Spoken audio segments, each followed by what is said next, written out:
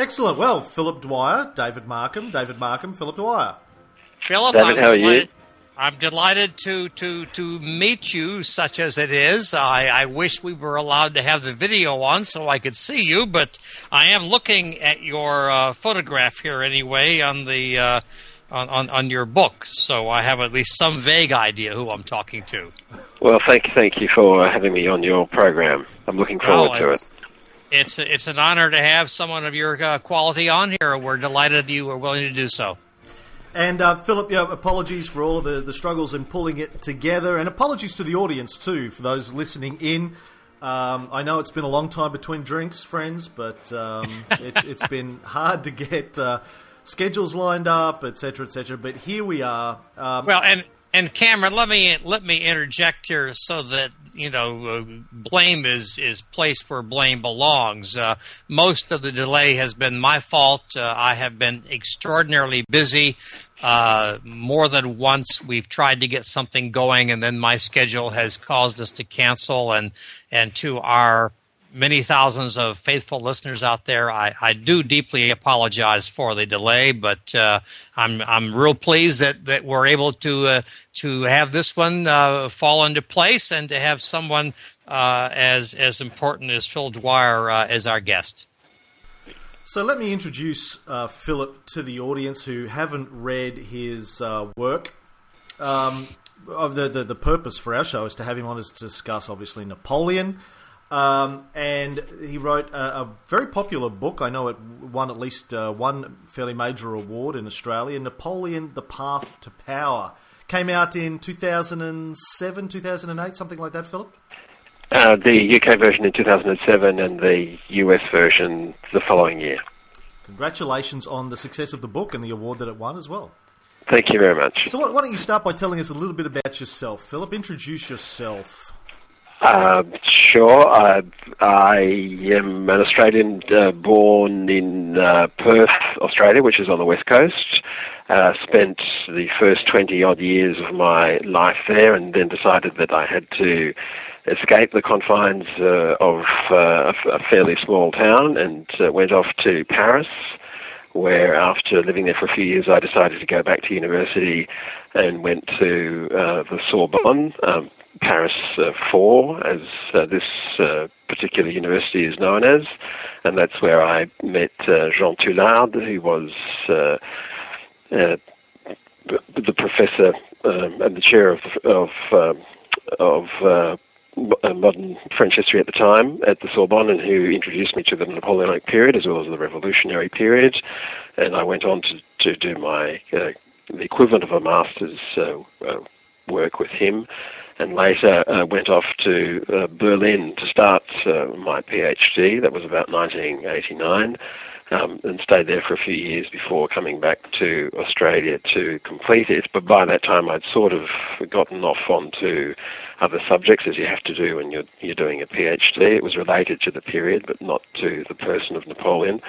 And I came back to Napoleon, which I think was really what fascinated me about the period, about 10 years or so later, after I'd written a number of pieces on various aspects of the revolutionary Napoleonic eras. Till then, it took me some years to work through the material to publish this first volume.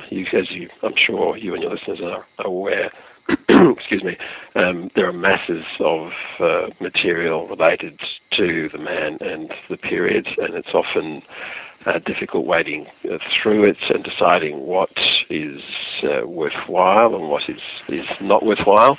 And I'm still in that process now, writing the second volume, and it may indeed turn into a third volume. I'm not quite sure yet.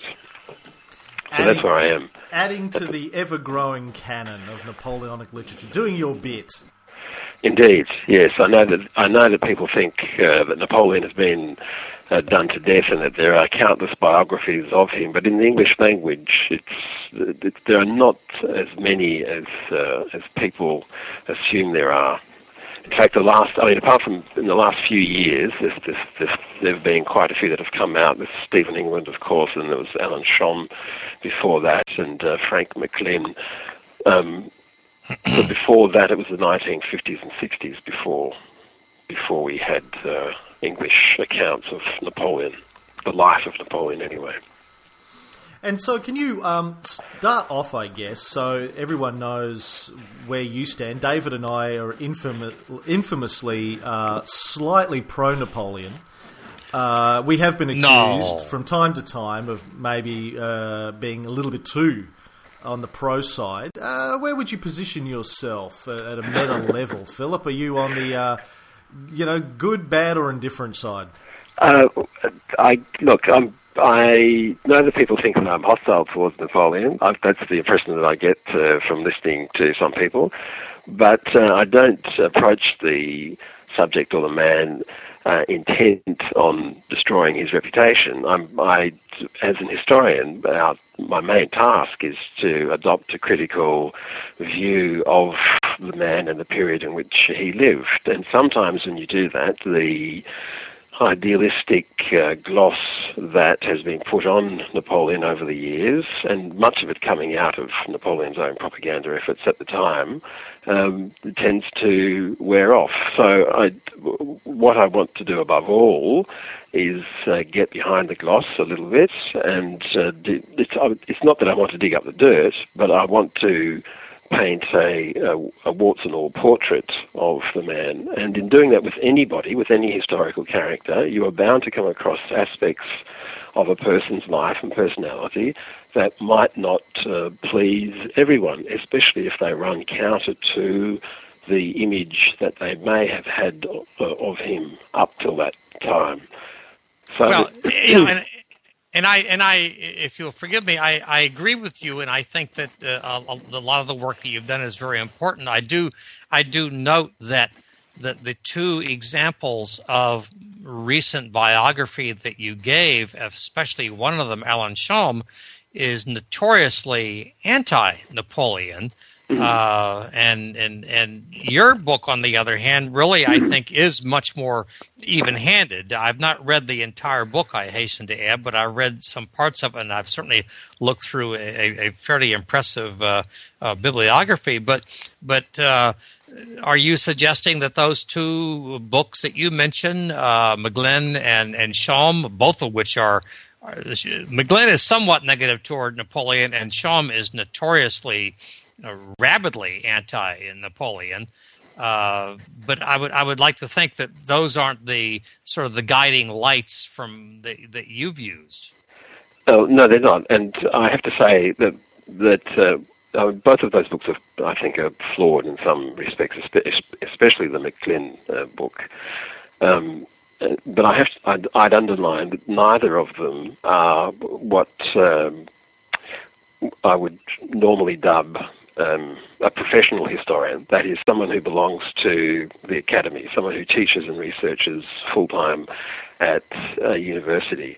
And that's important because it allows that person to go off and research their topic for many years if they feel like it, because they have a paid job at a university which allows them to do so. McGlynn, for one, he's a writer that has to churn out a book every couple of years in order to make a living. Now, when you do that, you cannot hope to come up with anything new. You can't go into the archives and try and discover something that may have been neglected by other historians. You can't rethink your subject. So both of those historians have a tendency to, have a tendency to rehash much of what has been written about Napoleon to date, and they do so in a quite, I agree, unflattering light, and possibly unnecessarily unflattering. It's almost as though they want to stick the knife into Napoleon, but without giving us a good reason as to why they necessarily want to. Exactly. I think a better effort is Stephen England, which I think is more balanced. But yes. Stephen, too, I have to say, produced that work in a relatively short period of time, which is in and of itself quite an amazing feat. But there too, there are certain aspects of his take on Napoleon which can do no more than summarize or repeat what has already been said before. Well, and not only that, it should be pointed out, and I've had correspondence with Stephen, and Stephen and I were on a History Channel show together, and he'd be the first to tell you that he's not even a specialist in Napoleon. Much of his work has been in different areas. So, Sure. It was an interesting book, and as you say, put together very, very quickly, and in some ways, it's an important contribution, but it's got its drawbacks as well. Yeah, Stephen's much more interested in the Third Republic than he is in the First Empire. Exactly. But it's those are the demands of publishing. You often have to publish works if you're a professional writer like that. Sure. But in areas or subjects that you may not be entirely familiar with. But the advantage of someone working at university who has the luxury of spending years working on a book is that we can rethink subjects. Now, the other thing is that there are not many people working in universities who want to write a biography of Napoleon, and what often ends up happening is if they write a book on the era, it's usually from some kind of social, political, or military angle, and even sometimes so-called biographies of Napoleon are not really biographies; they're more social or political histories of the period rather than. Sure. So, but I do have to sort of jump in and say as a matter of a theoretical construct at least, I do disagree that somehow the only good research, the only good writing on Napoleon can come from those people who have university positions and who therefore can work for years and years and go into the archives and so on. I suspect you will find that there are some very good historians who don't have university appointments, who still can do some very, very important work in the field. You may very well be right, but I'm just trying to think of one apart from yourself working in the field today in the Napoleonic or the Revolutionary era who isn't attached to a university. Would you be able to name a few names, please, David? Actually, I would like to interrupt this conversation if I can, and steer it away from a debate about the merits of various authors and historians. We can pick that up later on if you like, gentlemen. I want to talk about Napoleon for a second, if we can. Philip, what led to your interest in Napoleon? I mean, as an Aussie, I grew up in the 70s learning a particular Commonwealth version of Napoleon, and when I read my first biography on him, which was Vincent Cronin's in my late teens, I remember being shocked at the difference between what I had been taught briefly in history at school and what I read in Cronin. What is it about Napoleon that's fascinated you? I guess I was introduced to him really for the first time through Jean Toulade at the Sorbonne, and I found Toulade himself to be a fascinating lecturer, an incredibly entertaining but also informative lecturer, and I got into the period that way. Now, Napoleon the Man sort of took my fancy because, like you, some of the biographies that I'd read of him up until really quite recently, I weren't entirely convincing, and sort of I was left wanting more at coming to the end of their books. I'd got the impression that nobody had really grappled with the man and the personality as such, or at least there wasn't any contemporary works around that had gotten to the heart of the man. So this is what's decided me to start my own work on him.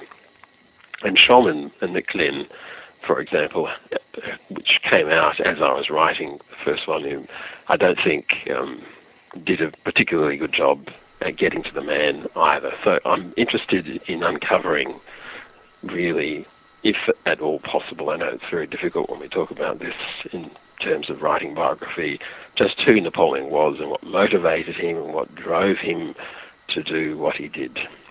So why don't we drill into that a little bit? I'd love to get your perspective on the answers to some of those questions. I guess that's why we wanted to get you on the show. I'm very keen to get some people on that can provide different perspectives to the ones that David and I might usually have. Let's start with a question that I like to ask. I mean, why is Napoleon even relevant or interesting 200 years later? By the way, I should point out that we're recording this, I think, on the anniversary of Brumaire. Is it still today? Oh, it is too. Goodness me, I've forgotten all about it. By golly, you're right. You know, here too. I would like to say two relatively important Napoleonic historians, and neither one of us realize that. Well, David, I have to give credit to Nicholas Stark, our friend. He mentioned it on Twitter this morning and raised a glass. And so, well, that's what I get for not checking Twitter more frequently, I guess. So it's the 210th anniversary, I think he said, of 18 Brumaire. So anyway, so what? Vive l'Empereur! Vive l'Empereur! Why is Napoleon relevant in the early years of the 21st century, Philip? I don't know if he is as relevant as he used to be, in particular in French, in terms of French history. But I think he still holds a fascination in the modern world because he represents, in some respects, the modern man. And what the modern man is potentially capable of. That is, you can rise from nothing to the pinnacle of power. It's a modern story in some respects, and I guess in that respect sets an example for all of us who have a modicum of talent and are willing to work. And it basically says to us, and it resonates with the modern individual, I think, that anybody is capable of rising to the heights of glory or power or the pinnacle of your profession or whatever. I think that's why, essentially, Napoleon fascinates so many modern readers today. Anyway, that's my take on it. I think you're right. I completely agree. And interestingly enough, Napoleon would completely agree. I mean, his famous comment, in every soldier's knapsack there is a marshal's baton. He's the prime example of someone who has reached into his knapsack and pulled out a marshal's baton. And I think that is the inspiration that Napoleon gives to the modern world, perhaps more than any other. That idea, as you say, Phil or Philip, I'm not sure what you prefer, but that idea that you can rise as far as your fundamental abilities will allow you to rise. That's the essence of Western democracies in a very real sense. I mean, when you think about what does it mean to live in a democracy like Australia or the United States or the UK or France, well, it means that people are able to achieve success based on their abilities. And Napoleon certainly is a classic example of someone who was able to achieve against great odds, because it was hardly a democracy that he lived in, based on his ability. Mm. And the flip side to that is the fall, of course, the fact that he lost everything. Also, I think, is an incredibly fascinating aspect to this man's career. Absolutely. Yeah. So, I mean, he rose and he fell and he rose again and he fell again. I mean, it's Napoleon once said, "What a novel my life has been," and I think Phil and I would both agree that that's absolutely true. It would be a fiction writer would be hard-pressed to come up with a story as compelling and as fascinating as the story of Napoleon's life. Whether you love him or hate him or have just sort of, indifference to him as in terms of was he a good or a bad force in history, but the fascination of his life is just impossible to ignore. So, Philip, I sense that an interesting area for us to mine is for you to convey to us some of the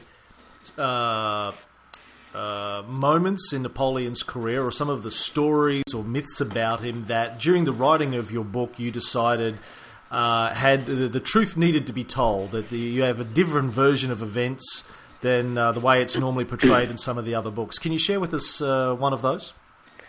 Well, Arcola is a prime example, which I more or less start out with that particular tale. And what I was discovering as I was researching and writing about this aspect of his life is that Napoleon is above all incredibly in tune with the media of the day. There's something incredibly instinctive about how he can exploit the newspapers and the iconography of the day for his own political purposes. So we find, much like much of the spin we would get from a politician in the modern world, that what Napoleon is telling the public and what is happening behind the scenes are not necessarily the same thing.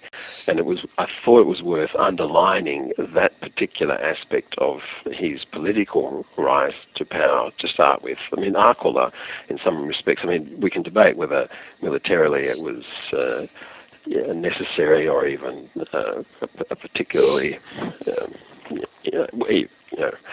whether the battle itself was well fought, but it was the way the image of the battle was projected onto the French public, which I found fascinating. And Brumaire is another example, of course. I mean, it was complete schmozzle, as far as I can tell, on the 19th of Brumaire at St. Cloud, and yet the version of that day that's presented to the French public is a sanitized version, of course. I mean, any politician would have done the same thing, but it was interesting juxtaposing those two different sides of the same coin, if you like. I agree with Philip that Napoleon was a master of manipulating the media to his advantage, whether it was the newspapers or engravings that were produced and distributed around the countryside, the bulletins, the medals that were produced by the Monnaie de Paris. All of these things Napoleon understood. He was the ultimate, what we call in the United States, a spinmeister. He could spin the news to his advantage. Now, I do want to say, however, that doesn't mean that he was making stuff up and that he was taking something that was bad and making it into something that was good. He was simply taking events and making sure that he was the central focus of those events. I disagree with Philip to some extent. I think Arcola was in fact an important event, but whether or not it was, we both agree Napoleon was able to make it an important event and one of the sort of icons of his rise to power, or his, as you would say, Philip, his path to power in your book. And I think that politicians today can only wish they had that ability. Very few politicians would be able to use the various elements of the media as successfully as Napoleon did. And again, that's not a bad thing necessarily, but it certainly is something that we need to understand about Napoleon's path to power. Philip, let me ask you a question about the famous flag incident at Arcola, where Napoleon obviously grabs the flag to try and inspire the men to cross the bridge, which is probably the single image that was defined most strongly in the propaganda and the painting by Vernet, etc. Sure. Do you have any reason, Philip, to believe that event didn't happen? Is there any evidence that you uncovered that says it's actually a falsehood? Well, it didn't happen the way that Napoleon said it happened. It certainly didn't happen the way it was portrayed in Grove's portrait, for example. But according to some witnesses, at least, Napoleon and his troops didn't get within 50 metres of the bridge, and that seems a perfectly reasonable thing to conclude in hindsight, knowing, as we do know, that there were 12 or 13 cannon on the other side of the bridge, spewing forth shots at anybody who approached it. And if you've been to Arcola, and had a look more or less at where the bridge would have been and how wide it was. Arkell is the river itself is it's just a little stream at this particular point. Yeah, it's really just a creek. Yes, and I think from memory it's possibly about 20 metres or so wide. I don't know how many yards that is. You'll have to forgive me, but it's not very long at all. And so having 13 cannon or so at the other end shooting at you would have made it incredibly difficult for anybody to get anywhere near the bridge. And according to some memoirs that I came across in the writing of this, in any event, they didn't get anywhere near it. And as far as I can tell, most of the troops under Napoleon's command that day wisely decided that they were better off taking cover rather than attacking the bridge head on. So Napoleon here, this is a good example of Napoleon using what in effect was a setback, if not a defeat, and turning it into a major victory. The fact that he is able to do this means that he's someone of incredible imagination, but also someone who is ruthless enough to exploit the possibilities, so to speak. He doesn't, quaver in front of. And in this, I'd have to disagree a little bit with David. I do think he does twist the truth around to meet his own ends, and in doing so, he is in effect giving us, or giving the public, the French public, falsehoods. And he does this because his ultimate objective is to glorify his own person. At this particular stage of his life, it was also to glorify the French army, but it was also to get ahead politically. Well, I do want to take at least some issue with you. First of all, I'm not so sure that the fact that those cannon were firing away would prevent the French soldiers from taking the bridge or getting onto the bridge anyway. You look at Lodi, you look at other situations. Soldiers can move, much further against massive firepower than you might think. The soldiers at Lodi, for example, had tremendous amount of fire against them, and yet they were able to get across the bridge. And then, of course, ultimately the cavalry flanking motion, sealed that little victory. But think about the D-Day beaches. When I watched Saving Private Ryan with that wonderful scene showing the attack at D-Day with the overwhelming firepower that the Germans had against those who were attempting to land, and yet they were able to land. And they were able to secure the beach. And one of the people who was watching with me was, in fact, a veteran of the D-Day landings. And I asked him, looking at all of this, how the hell could you possibly have got there and established the beachhead? He said, we simply put more people, we move people in faster than they could kill us. And to a certain extent, that's what you see in attacks against superior forces or against well-entrenched forces, whether it's Lodi, Arcola, D-Day, or whatever. You simply throw more people at a point than they can kill.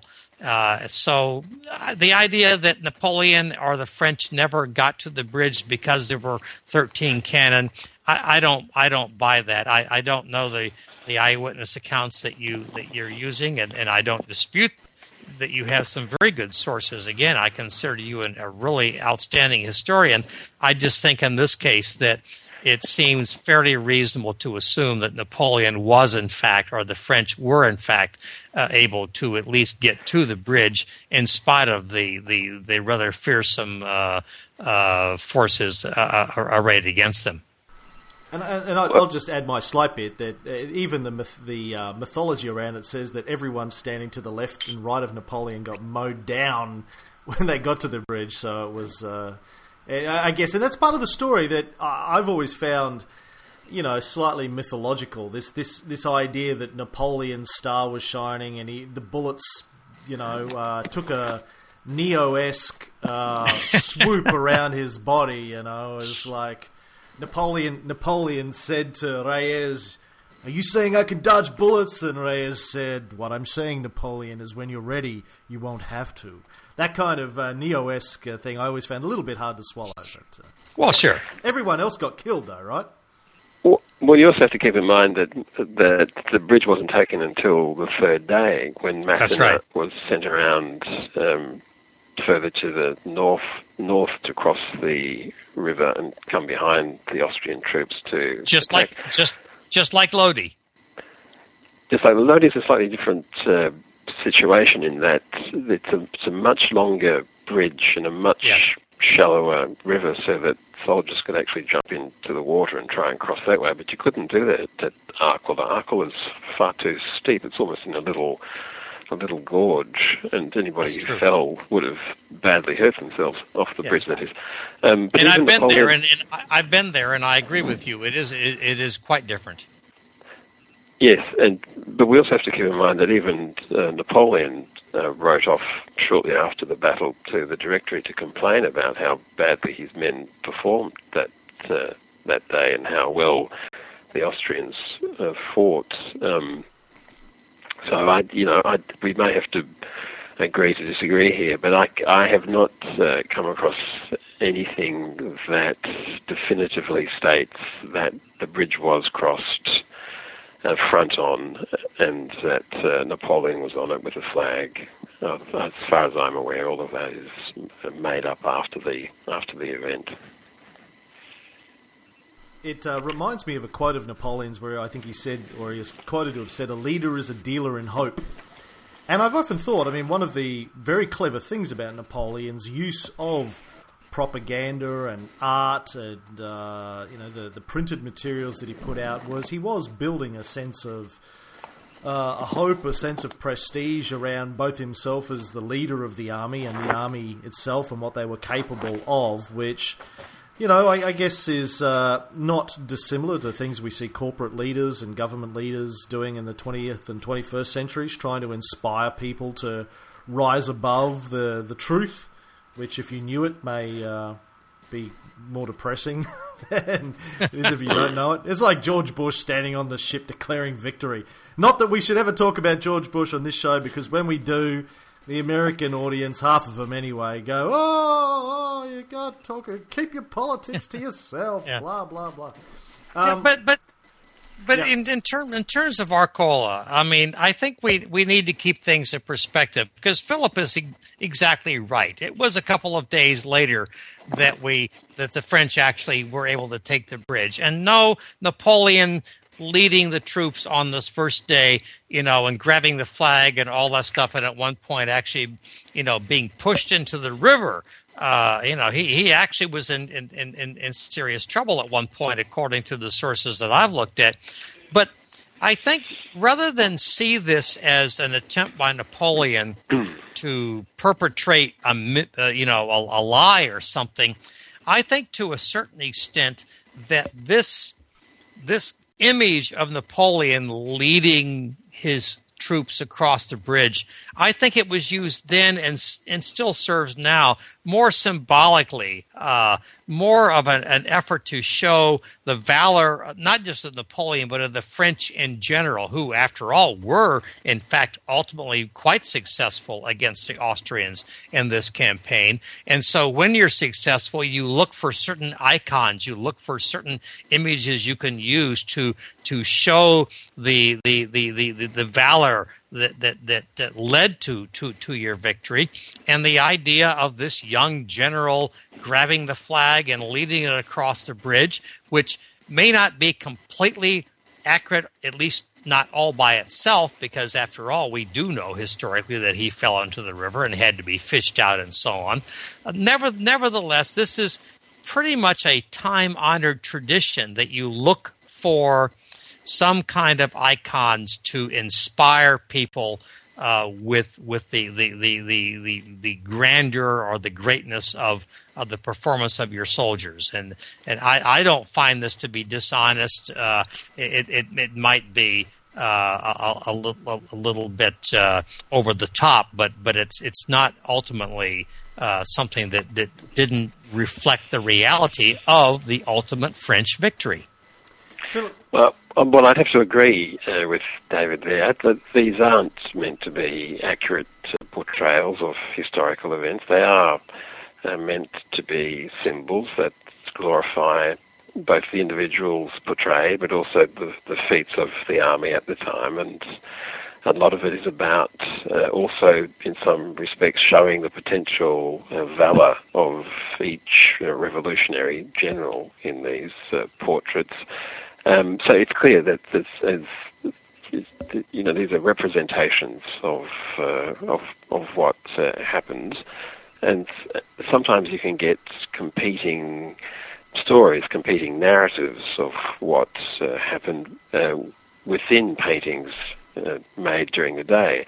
But I guess what I find a little concerning is that many modern readers tend to look at these paintings as though they were accurate historical representations and take them at face value. Indeed, they take a lot of what's said about this period by the actual actors and witnesses themselves at face value without really questioning what's going on behind the scenes. And the Gros painting of Arcola is a classic example of that. You're right, David. It's symbolic. It's not an actual portrayal of what happened. But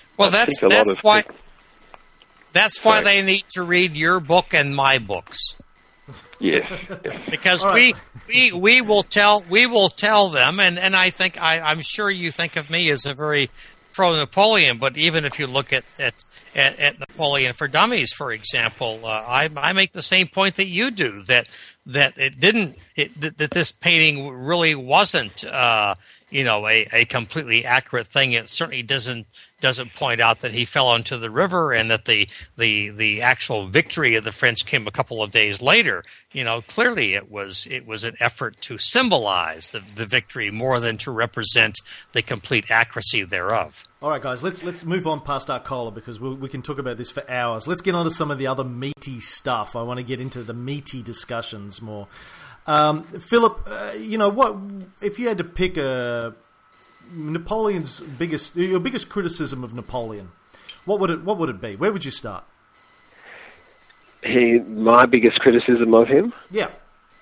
I think that the more he stayed in power, the less open to criticism and the less open he was to alternative suggestions, and the more he believed his own hype, to the point where in the last stages of the empire, from 1812 really, 1813 and 14 in particular, he became incapable of actually adopting rational decisions because they would have meant that he would have had to have questioned his own being, essentially. Well, give us an example of that in 1813 or 14. Well, 1813, when he has the choice of making peace with the Allies, and in particular with Austria. When Austria, Metternich, I don't trust as far as I could throw, but won't find any argument here. Well, we're all on that one together anyway. But there is a possibility here for Napoleon to. I think his biggest mistake, first of all, especially if you read. I'll just point out Dominic Leven has come out with a new book called Napoleon Against Russia, which I think is incredibly well researched, and he too also points out that Napoleon's biggest mistake is actually allowing for a truce in 1813. He should have pushed the Allies through Saxony into Poland, but that aside, the fact that he now has the possibility to negotiate a peace settlement with Austria, and Austria has a number of points that it would like met before peace is concluded. Napoleon's incapable of doing that for whatever reason.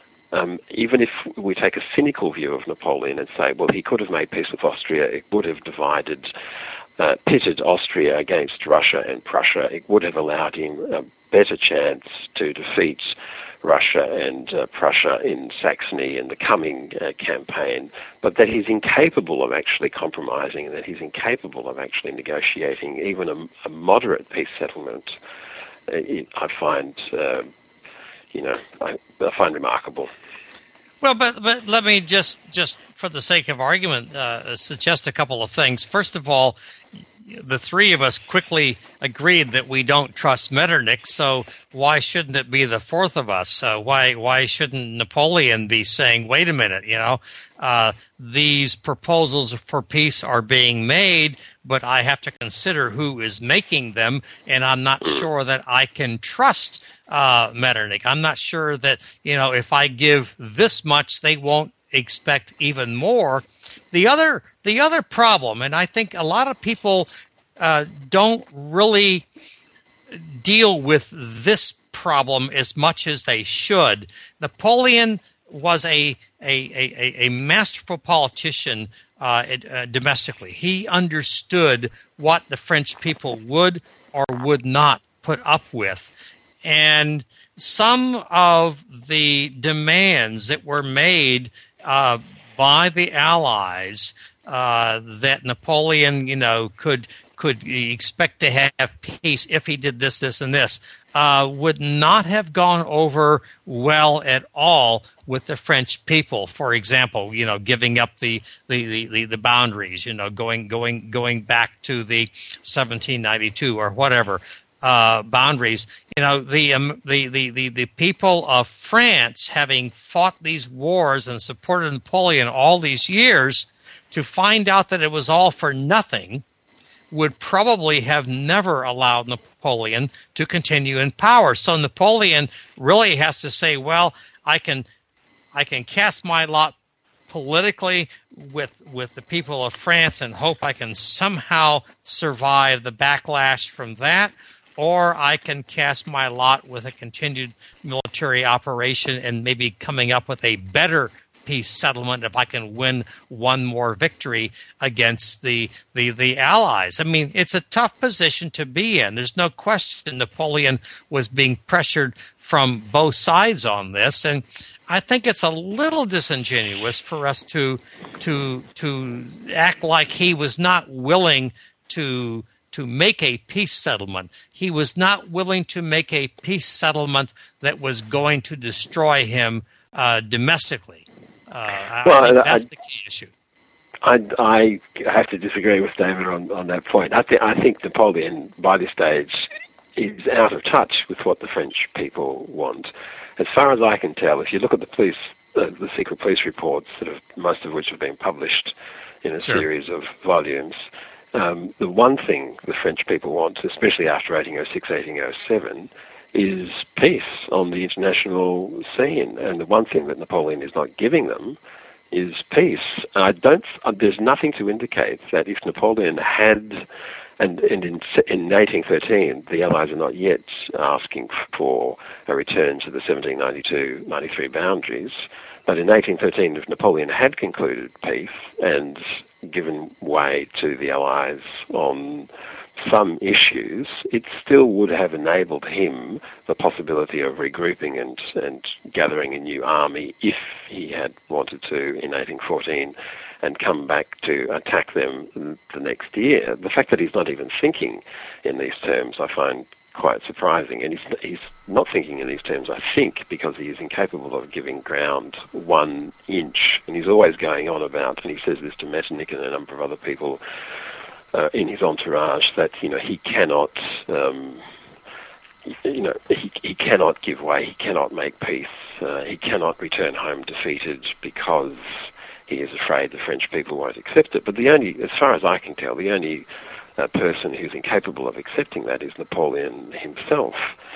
The other thing that I think we perhaps don't take into account enough is just how utterly unrealistic Napoleon's proposals, well, not so much his proposals, but his intentions are at this stage. He still thinks that he's going to be capable of fighting a war or a campaign in 1813, as he had done prior to 1812.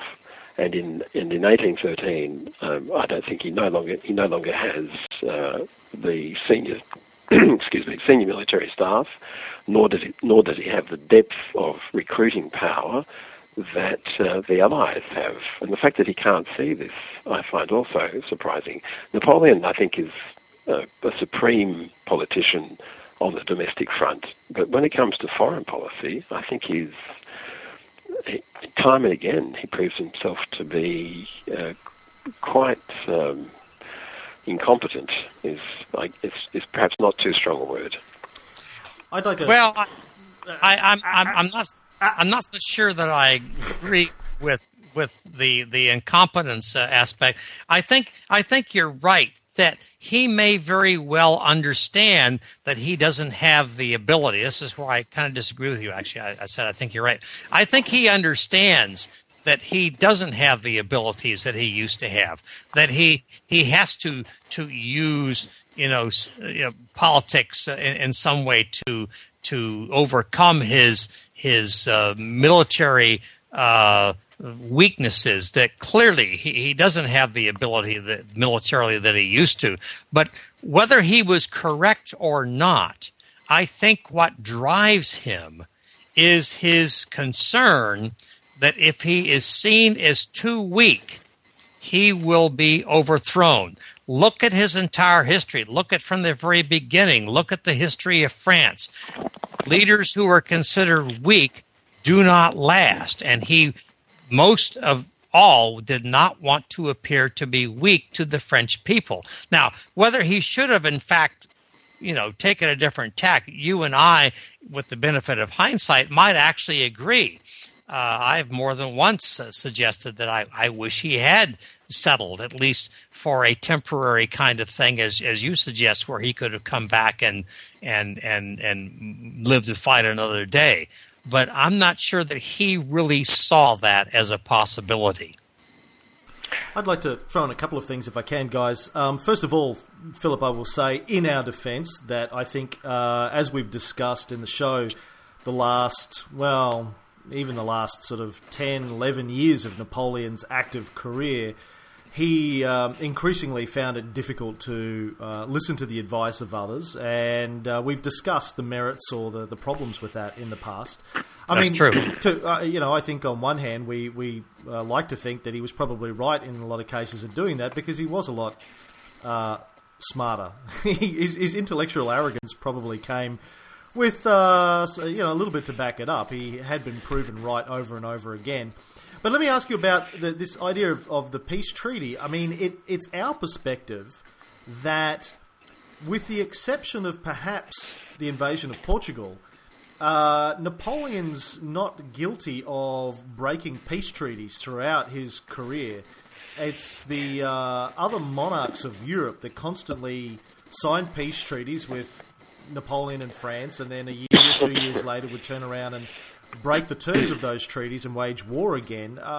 Do you have the same perspective? No, I don't. I've had many arguments with this over the years with people. I think personally it's a little disingenuous to say, the other powers declared war on France, therefore it must be their fault. I mean, time and again, Napoleon is putting those other powers, Prussia and Austria in particular come to mind, in positions where they have little or no choice for reasons of prestige on the international scene, but to declare war against France. Prussia in 1806 is a classic example. But for them to turn around and say the monarchies are picking on poor little old Napoleon, it doesn't cut it. I think Paul Schroeder's work, The Transformation of Europe, points all of this out very eloquently. I know some of you might no doubt think that Schroeder's view of Napoleon is a little harsh, and that he calls him, pretty much a Corsican bandit and a condottieri on the international scene. Yes, slightly harsh. Just a little. Yeah, sorry, go ahead, Philip. But in terms of foreign policy, something is, I haven't quite figured it out yet, but something is driving Napoleon to go beyond the normal bounds of French foreign policy. He's gone where no other French monarch has gone before, including Louis XIV, who may have wanted to go where Napoleon went, but was incapable of doing so. So he has now control of all of Central Europe. He has control of much of Southern Europe and Northern Europe as well, and yet still is not quite content with what he has, and he keeps on pushing the boundaries further and further and further. So come on. I mean, I'm not so sure I agree. Think about 1808. He's down in Spain and Portugal, and I have written, and Cameron and I both agree that if there is one area where we think Napoleon maybe really should have rethought things, it's Spain and Portugal, the Iberian campaign. But while he's down there, all of a sudden here comes Austria and so forth, which leads to the 1809 campaign. I mean, they saw a man who they thought was down, and they moved against him, and then he had to go back and fight them. The same thing in 1812. Everybody talks about, Napoleon's, aggression in 1812. Well, you and I both know, Philip, that there were both armies were mobilizing. It was only a question of would it be fought in Poland or would it be fought in Russia. Napoleon chose to take the initiative to make sure that it was fought on Russian territory rather than in Poland. We can argue all day whether that was the right thing to do or not, but the point is that it wasn't his aggression that caused that war. It was what was going on. Well, there are two things I'd say to that. First of all, as I'm sure you'd agree, politics, and especially foreign policy, is often more about perceptions than it is about the actual reality of the politics or the policy itself. And There's no doubt that many European leaders, whether they were right or wrong, is almost a moot point, but there's no doubt that they saw France and Napoleon as a threat to the international system. And in fact, most of the political leaders of the day believed that Napoleon was out for universal domination, and that's the expression that comes up time and again in the letters and correspondence of the day. So there is a fear that somehow Napoleon wants to conquer all. And the other thing is, I think that ambition existed in reality. What is he doing invading Russia in 1812 if not trying to force Alexander I to comply with his blockade? Well, hold on. I mean, okay, all right. Let's get you in the ring, Philip. I mean, in the case of Russia, actually, I'm going to go back a step to a conversation we were having 5 or 10 minutes ago. To me, what happened post the first abdication and the second abdication as well, but what happened at the Congress of Vienna and what happened with the first abdication is a good example of really how much the United Monarchs gave a damn about the people of France and their wishes. They had very forcefully thrown out the Bourbon monarchy, and the French people. So I said, the French. Yep. And the first thing that the United Monarchs did after they shipped Napoleon off to Elba was reinstate the very monarchy that the French had gone to great lengths and bloodshed to get rid of 25 years previously. So what choice did they have? I mean, it's not as if they set out to overthrow Napoleon in 1812 or 1813. In fact, even in 1814, apart possibly from Alexander I, most of the European monarchs, including the British, I think would have been more or less happy to keep Napoleon on the throne. I think it's Napoleon's unreasonable behavior that left them with no choice other than to kick him off to put someone. They'd been calling him an usurper maybe so, for but let me point out, and I discussed this in my most recent book. Okay, fine.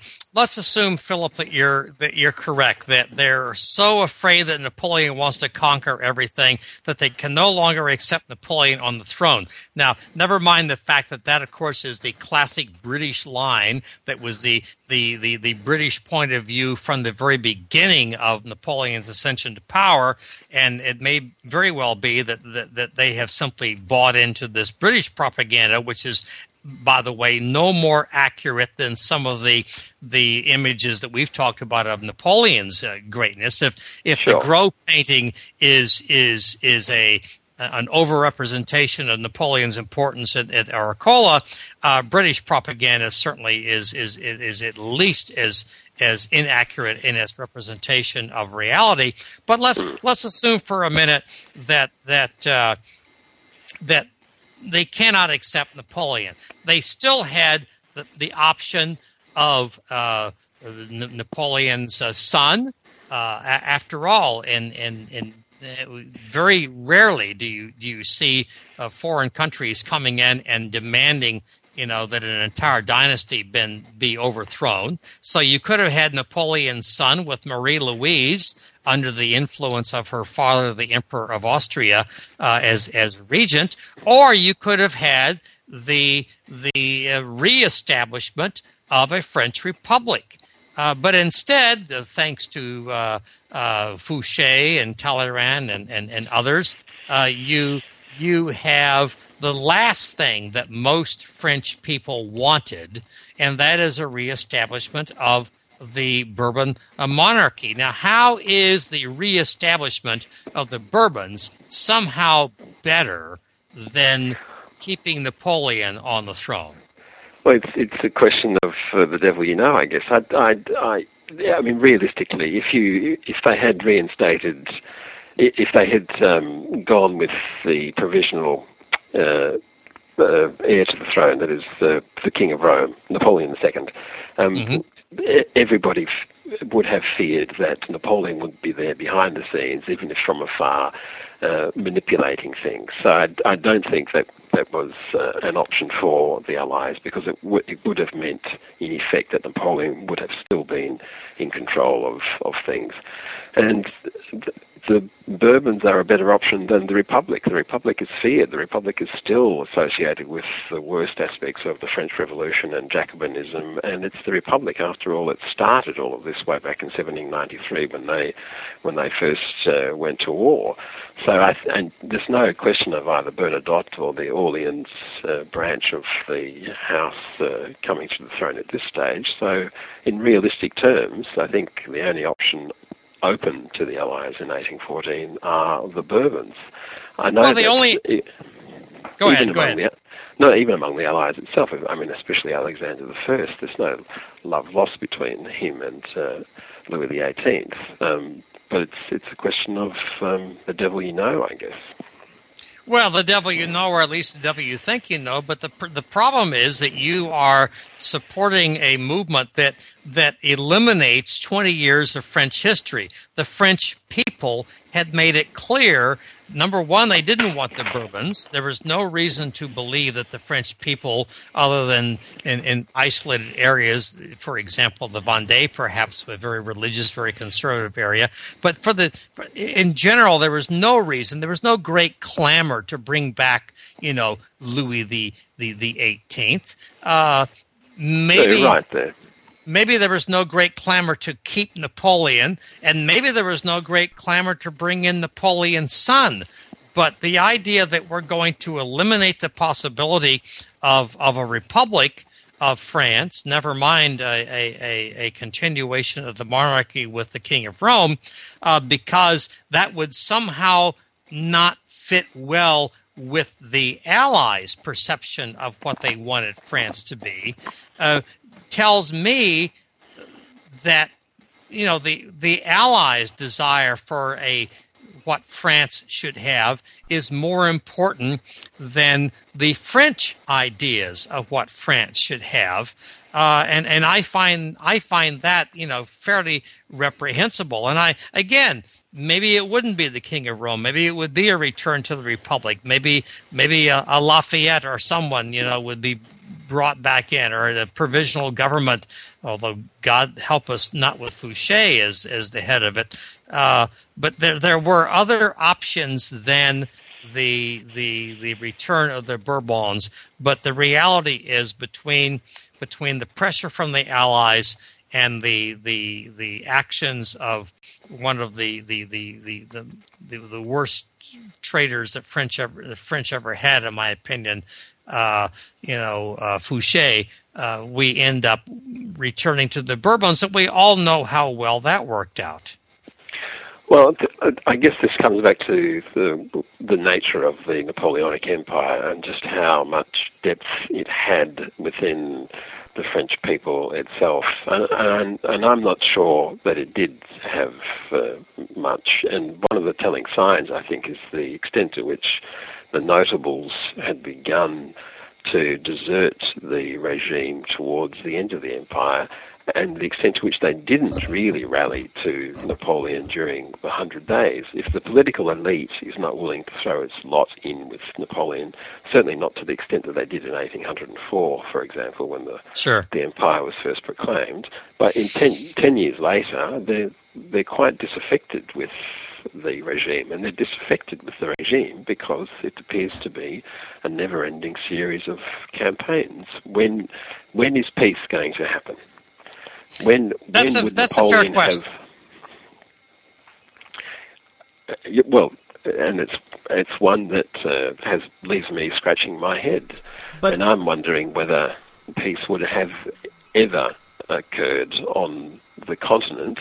The struggle between England and France is a slightly different thing altogether, I think. But peace on the continent, I'm wondering whether it would ever have happened if Napoleon did not succeed in completely dominating the continent. Well, you and I actually agree on this. There is real question as to whether or not peace would have occurred, but I think where we disagree is the cause for that question.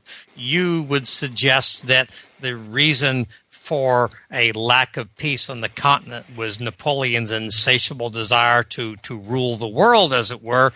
I would suggest, and obviously I think I've got the better argument, that the question why there may or may not be peace on the continent is because of the Allies' refusal to acknowledge the French Revolution and subsequently Napoleon's legitimacy on the throne.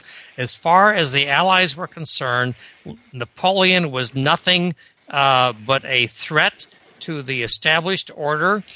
They would not be happy until they put one of their own on the throne. Since Louis XVI was dead, the putative Louis XVII was dead.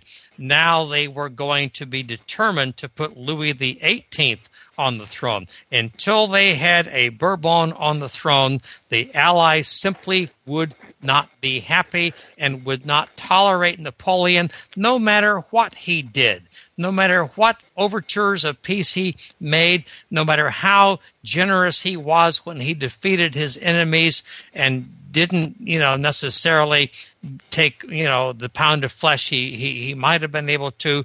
It didn't matter. Every possible opportunity that they had to go after Napoleon, they took.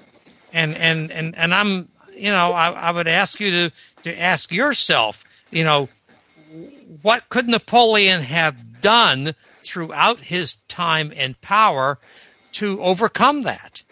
Well, I think there's a very simple answer to that question, and that is simply stop waging war and simply stop annexing territories into the empire. Every time he annexed a country, he poses a threat to the international order of things as they existed in Europe at the time. But that annexation usually always happened as a result of a defeat of a country that had waged war against France. Isn't that standard international politics for the 19th century? Well, not always, Cameron. If you look at the annexation of Holland, which from memory took place in 1810, it was simply because Napoleon is very unhappy with the way things are being run by his brother Louis, and in part because Louis is more sympathetic to the people of Holland than he is towards Napoleon's desire to close the boundaries to the blockade. The other thing is, I'm sorry, I've lost track of what I wanted to say. Louis XVIII, yes. The other thing is that Louis XVIII, I don't think anybody, including the British, really cared about Louis XVIII. A monarch is legitimate as long as that person is accepted both by the people over whom he rules and by the other political elite outside of, so the European political elite outside of France. And as you know, we know that Napoleon was more or less accepted as the legitimate monarch of France. What became unacceptable for them was this constant waging of war and these constant annexations. The fact that northern Italy becomes part of the French Empire, the fact that part of Spain becomes part of the French Empire, if however briefly, the fact that northern Germany along the coast is annexed into the French Empire, all of these things are very worrying signs for the other great powers. Well, they may well be, and I agree with you. I'm sure that if I'm a Prussian or an Austrian or a Russian or Spaniard, and I see Napoleon's success and I see that some of these things have happened, I might be nervous. But I would again echo what my friend Cameron has said, and that is, how is it Napoleon came to annex these territories?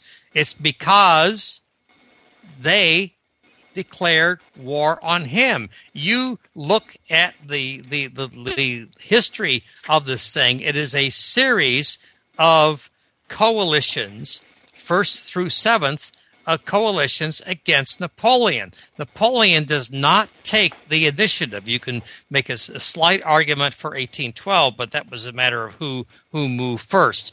But it's the other forces of Europe that are attacking him. And so, of course, he takes some retribution when he is successful at winning. Now, you're right, by the way, about him and his brother. That was an internal matter, and one can argue about whether he should or should not have handled that the way he did. But that's fairly minor in the context of 7 coalition wars against Napoleon, and I just don't see that you can blame him for all of the things that happened during this period of time. Well, there we will have to agree to disagree. Well, of course. This will be a never-ending debate. But a good debate. There is the one constant within all of those 7 coalitions, and that is Great Britain. And Great Britain, I think, has gotten off a little lightly over the years in terms of its responsibility for these wars. I agree with you there. Not in my book, they haven't. With the one exception. They are going off conquering vast tracts of territory and colonies in the rest of the world while the great powers are slogging it out on the continent. But if Napoleon had adopted a somewhat different strategy and focused on trying to defeat Great Britain as a naval power without involving the other land powers and without launching upon a fairly aggressive policy of expansion and annexation, then Great Britain would have found it incredibly difficult to find allies on the continent. And as it turned out, it had to pay millions of pounds in subsidies in order to galvanise some of these countries into the coalitions in any event. But, well, I agree with you on that. I agree with you on this. In fact, I write notes as we talk, and you had commented that there was a great fear that Napoleon wants to conquer all of Europe and so on. And my written comment was that this is, to some extent at least, British propaganda. That is clearly what the British wanted the continent to believe. You must fight Napoleon because he wants to conquer you. And by the way, we will finance any war you wish to make against him, because the Brits were absolutely determined to destroy Napoleon. And you see this all the way to the very end, when instead of letting him retire in Great Britain or letting him go to the United States, they insist on sending him to St. Helena. The British were single-mindedly determined to destroy Napoleon because he threatened the balance of power that they felt they had to have. If somehow Europe, continental Europe, became unified under anyone, whether it was Austria or Russia or France, if continental Europe had somehow become a unified power, then Great Britain, in their opinion, would be threatened by that. They needed a balance of power on the continent in order to secure, in their mind at least, their own security. Now, I don't know if that's an accurate belief on their part or not. I'm not so sure that a unified Europe under Napoleon would necessarily want to fight against England. I think, frankly, Napoleon would have been delighted had the Peace of Amiens lasted for many, many years and they'd established good trading relationships and so on. But the reality is that during the Peace of Amiens, England was not willing to accede to French dominance of the continent, and through the entire Napoleonic period, they were not willing to accede to French dominance, and that is probably the underlying reason for all of these coalitional wars against Napoleon and against France. Well, I won't enter into the debate about the War of 1803 and the Treaty of Amiens and who was to blame. I think that one side is as bad as the other. Really, they're both culpable in some respects. But I don't think that this fear that Napoleon is out to conquer Europe is British propaganda. If you look at the letters of the leading statesmen of the day, whether they're in Prussia, Austria, or Russia, they all express the same concern, and that is Napoleon is somehow setting out to reconstruct either the Roman Empire or Charlemagne's empire in the West. And this doesn't have anything to do with British propaganda. It's got to do with Napoleon's actions on the international scene.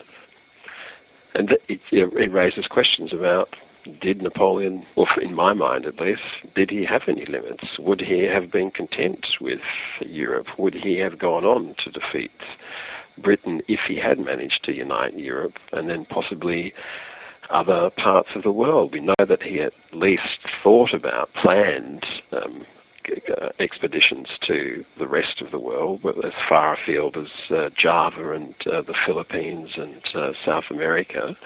And the only thing preventing him from doing so was the British Navy. But Napoleon, it tells us who Napoleon is. Napoleon is about possibilities, and it's about the potential of those possibilities. And the fact that he is capable of even imagining what he might do after Europe, I think, tells us a great deal about who the man is. Well, and that's fair enough. On the other hand, he was realistic enough to understand that he simply was incapable, or that France was incapable of maintaining a major colonial system on the other side of the Atlantic. So he sold for a relatively small sum of money the entire Louisiana Territory to Thomas Jefferson in the United States, which of course was good from his point of view in that he hoped would create a counterweight to Great Britain in doubling the size of my country, the United States. But he also, I think it's important to understand that he did this not just because he wanted to help the United States become a counterbalance to the UK, to Great Britain, but also because he understood that there were limits to what he could do. And yes, I know there are many theories, including people who wrote at the time, that Napoleon wanted to be the new Alexander the Great.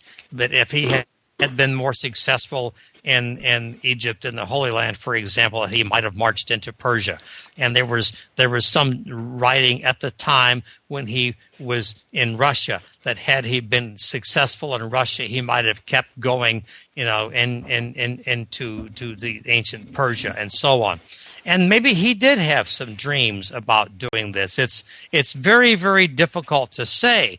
But even if he did, that wouldn't make him into some kind of ogre. Maybe he simply wanted to carry Western civilization into non-Western areas. That's hardly a new concept. It's hardly a concept that wasn't tried or at least promoted before by any number of Europeans, going back at the very least as far as the Crusades. So, the idea that Napoleon said, listen, I would like to carry my civilization forward is not a condemnation of him as a leader. And of course, it never happened in any event. No, but I guess. Well, once again, there are a couple of things I could respond to that. First is that if Napoleon is toying with these ideas of becoming, master of the universe or master of the world, and these are expressions that he actually uttered himself to various people around anywhere between 1806 and 1812,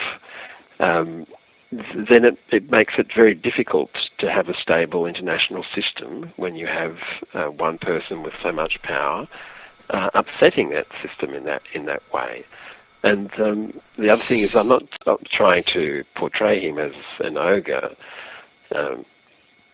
In this, it's simply a question that has to be asked and debated. If Napoleon does not, unlike other French monarchs, or indeed other monarchs of the day, with the possible exception of the British system, which isn't dependent on one sole person, but if, unlike other European monarchs, Napoleon isn't capable of playing the rules of the game, so to speak, and playing by their rules, then you upset the cart and you create a situation in which conflict and tension is bound to occur and can only be resolved through the use of armed force, which is even if we agree on that. You say if he's not willing to play by their rules, well, maybe they're not willing to play by his rules. I mean, who's to say which rules are the ones that should be played by?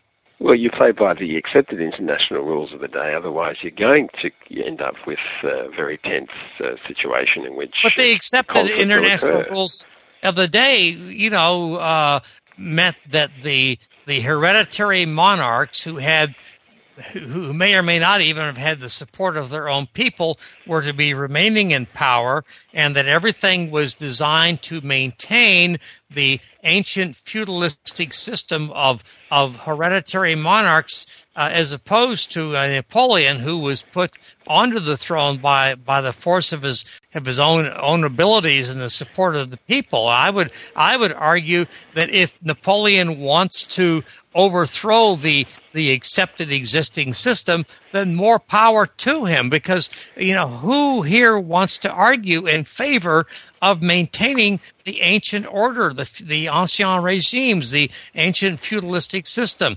Napoleon was a movement of progress, moving into a new world order, if you will.